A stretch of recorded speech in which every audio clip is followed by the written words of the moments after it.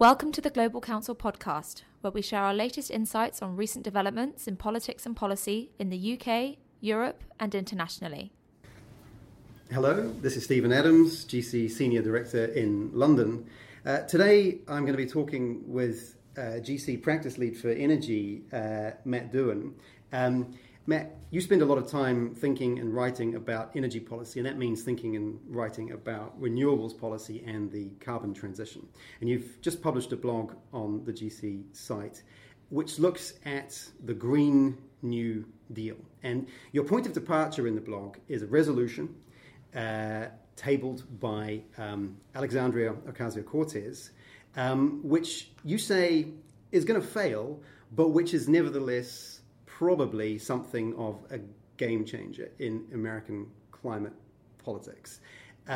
You say in your blog, the Green New Deal isn't a program for government, it's a political statement.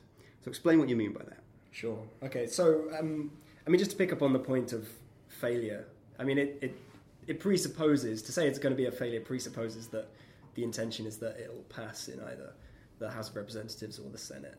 And just as a sort of side note, we're now actually going to see it come to the floor in the Senate, where Massachusetts Senator Ed Markey has proposed it, which is really just a Republican gambit to try and make the Democrats vote one way or the other on it. I mean, in terms of what is it for, I think is the question. And if you look at the content of the resolution, it's a very, very ambitious list of, on the one hand, climate goals, and then almost kind of by way of passing a whole set of broader challenges on social and economic policy.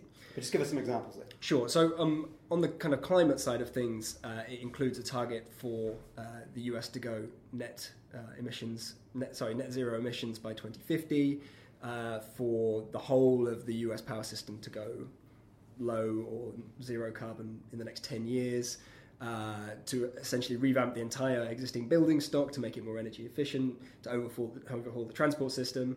There's stuff in there about agriculture. I mean, it's really is the laundry list. And you're implying there that on a spectrum that's way ahead of anyone else in the OECD, or? Well, yes and no. So parts of it, for example, the EU is talking about setting a net zero emissions target for 2050. So that in itself is not kind of completely outside of the realms. But within the US political debate, it's certainly trying to move, and we can come on to talk about this, it's certainly trying to move the bar for what counts as ambitious climate ambition. The second point, I guess, is that in some of those areas, actually, that is way ahead of anything that anybody's really talking about, at least on the timescale that this sets out. So the Green New Deal calls for a 10-year mobilisation. And mobilisation there, I think, is a kind of quite interesting word because it conjures up images of the original New Deal and, using the forces of the state to mobilise all aspects of economy and society. War, And war, absolutely. And presumably, for a prescription this ambitious, the diagnosis is very much the worst case diagnosis that's been provided by the UNIPC and climate science. Yeah, I think one of the things that Ocasio-Cortez is trying to do is to try and identify the mismatch between what the climate science is telling us is required to limit climate change to a 1.5 degree rise and what is actually happening on the ground. And, when you think about, there are lots of political reasons that she and the supporters of the Green New Deal are putting this forward, but fundamentally a kind of technocratic approach to climate policy is not doing the job.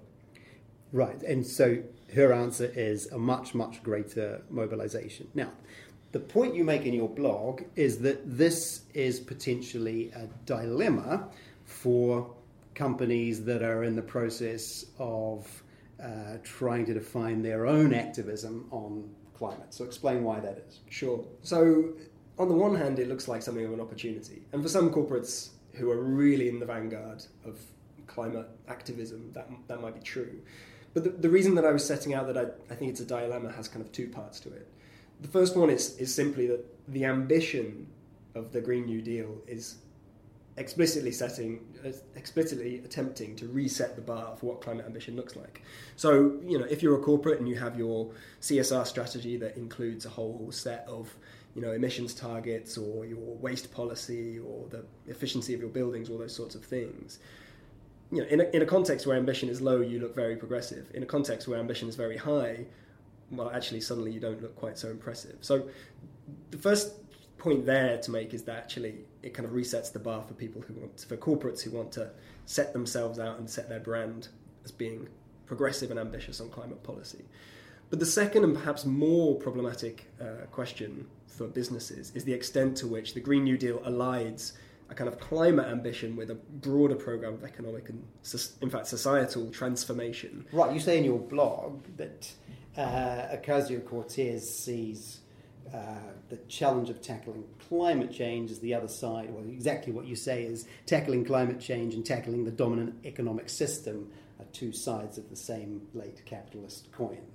Sure. So, well, exactly, and I think that is one of the things that she is trying to do. And it's interesting when you look at other people like, say, Bernie Sanders. Bernie Sanders is probably coming at this the other way around. So he is kind of endorsed the Green New Deal, but really he's a kind of socialist figure trying to wrap in the climate agenda, whereas Ocasio-Cortez is arguably trying to use the climate agenda to wrap in socialism. But the point being that combining the two of them, that association is possibly problematic, because the question for corporates is, does it mean that if you back the climate ambition of the Green New Deal that you're also either implicitly or explicitly endorsing this broader question of economic transformation?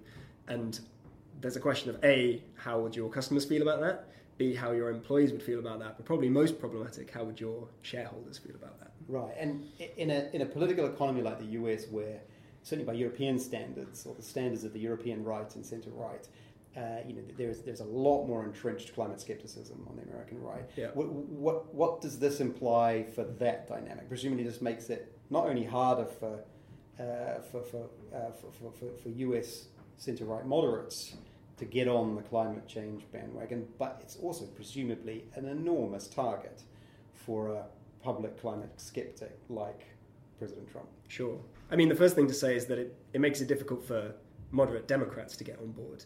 And so figures like Nancy Pelosi have been pretty sniffy about the Green New Deal, although has had to slightly... They've got in line. They have got in line subsequently, yeah. And if you look at the kind of range of presidential or candidates for the nomination on the Democratic side, there's an endorsement from a lot of the kind of big figures, Elizabeth Warren, Kamala Harris, as well as people like Bernie Sanders. But on your point about the Republicans or people on the centre-right, I think that there is definitely a risk here, and I would imagine this is a calculated gamble, that the repoliticization of climate, in some senses, it looks like a kind of obvious thing to do. As I said, a sort of technocratic approach is not getting policy to where it needs to be. However, it does really make it quite difficult to kind of reach across the political divide to find common ground on this. And in some senses, that is quite specific to a US context, because if you look at European countries, it's generally been seen now there's broad-based acceptance of the climate science. It's a kind of technocratic problem to be solved, whereas in the US often it just falls into a statement of ideological beliefs. Right.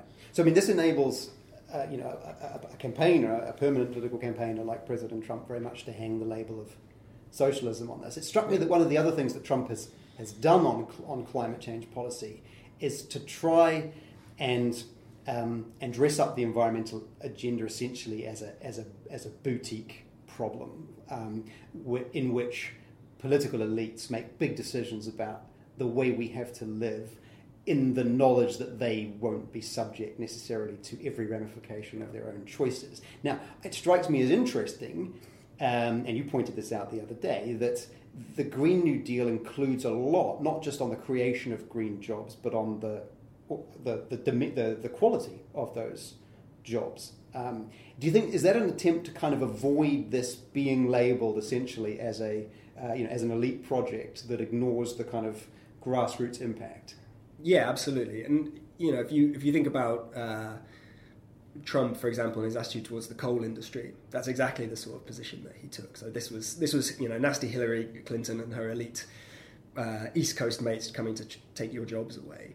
I think clearly, the Green New Deal package is trying to get around that problem and trying to position this as an economic agenda that's going to benefit those in the kind of, in the US sense, middle classes, which is a pretty broad spectrum, as well as tackling the climate change issue. Now, the extent to which they're going to be successful in selling that message, I think, is still kind of an open question. But certainly, I think it's quite a smart political move in that sense to try and repackage it as not an elite issue, but one that's that should have popular support. Right. I mean, let's just come back to the question of ambition again, because, I mean, obviously ambition is all very well, and Ocasio-Cortez invokes the concept of the moonshot, as ambitious policymakers often do. But, of course, we need to remember that the reason why we talk about moonshots is because we got to the moon. Sure. If you don't, then surely there's a risk that in setting the bar this high, in characterising this as an agenda which needs this kind of urgency and dramatic, radical, transformational shift, if it's perceived to fail, or if it's perceived to be unsaleable or unrealistic, what does this actually mean for climate politics and climate policy more generally? Sure. So, there's an interesting debate ongoing in the kind of climate community about the role for catastrophism, and the question of whether pictures of a kind of the uninhabitable Earth, the kind of nightmare scenarios are helpful or a hindrance. And, there's a lot of different views on that. For example, David Attenborough basically said, I don't think this is very helpful, when he became under criticism for not painting a kind of dark enough picture of the future. I would say one thing on the moonshot is that with going to the moon, we were either going to get there or we weren't going to get there. Climate policy is not like that. It's not like, we solve it or we don't solve it. So to the extent to which you fail or don't fail, it's actually a spectrum. So we might not make it to the kind of transformation that's set out in the Green New Deal. However, making it halfway there is still better than not making it there at all. In the blog, you say that 2020 is an all-or-nothing election for federal climate policy. And your view seems to be that that's one of the reasons why a political campaigner like Ocasio-Cortez is essentially willing to set the ambition this high. What do you mean by that? Well, it goes back to this risk about if you politicise climate action in this way, then what does it mean for the ability or the willingness of people on the other side of the aisle to get on board? I mean, that risk is kind of dissolved by the view that, well, if you lose the election, it kind of doesn't matter. If Trump is in for another 4 years, then federal climate policy is only stalling or going backwards. So in that sense, you might as well take the risk, because if you win, then you need to maximise the amount of movement that you can get. So, the Green New Deal is an attempt to set the agenda early on within the Democratic Party to make sure that whoever wins the nomination has basically set out their stall in a much more climate ambitious fashion than they might have done otherwise. Right, but that seems pretty much a dead cert now. If you look at the field, I mean, this is very much setting the bar for everyone on the Democratic side. But just one final point on that. I mean, it'll be an interesting component of the classic presidential nominee problem of tacking back towards the centre. It'll be really interesting to see whoever eventually wins the nomination, the extent to which actually they try and walk back a bit on the Green New Deal, where it is they choose to try and do that, the extent to which they try and actually separate it out from some of the kind of more radical economic stuff, or whether they continue to see it as one plank of their campaign. Right. So that's the US context. You spend an awful lot of time working on decarbonisation policy in the EU and in Europe and in the UK. Yeah. To what extent does this shape the debate on the other side of the Atlantic? To what extent do you think there are transferable lessons or insights for climate policy and climate policy activists on the London side of the Atlantic?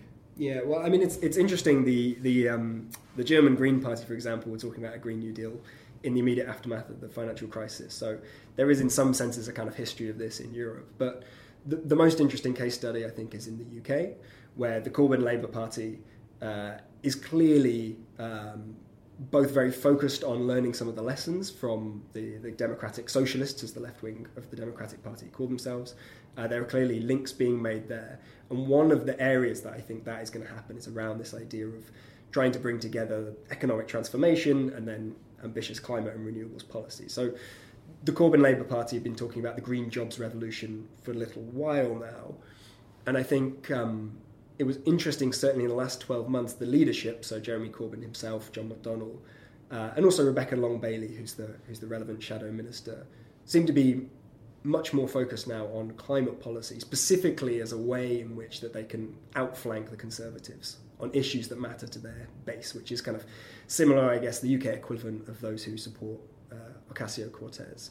So I think this is a very interesting area for businesses in the UK to watch, to see how in the sort of run-up to the 2020 election in the States this plays out, how American businesses manage this, how they handle where they position themselves relative to this more ambitious agenda, the sort of obstacles they come up against from customers and shareholders.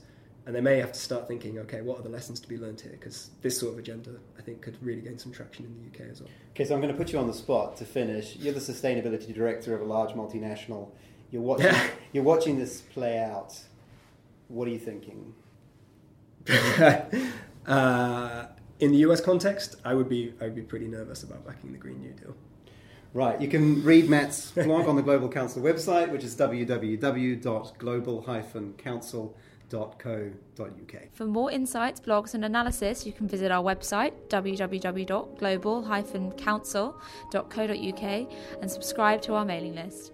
You can also follow us on Twitter @global_council.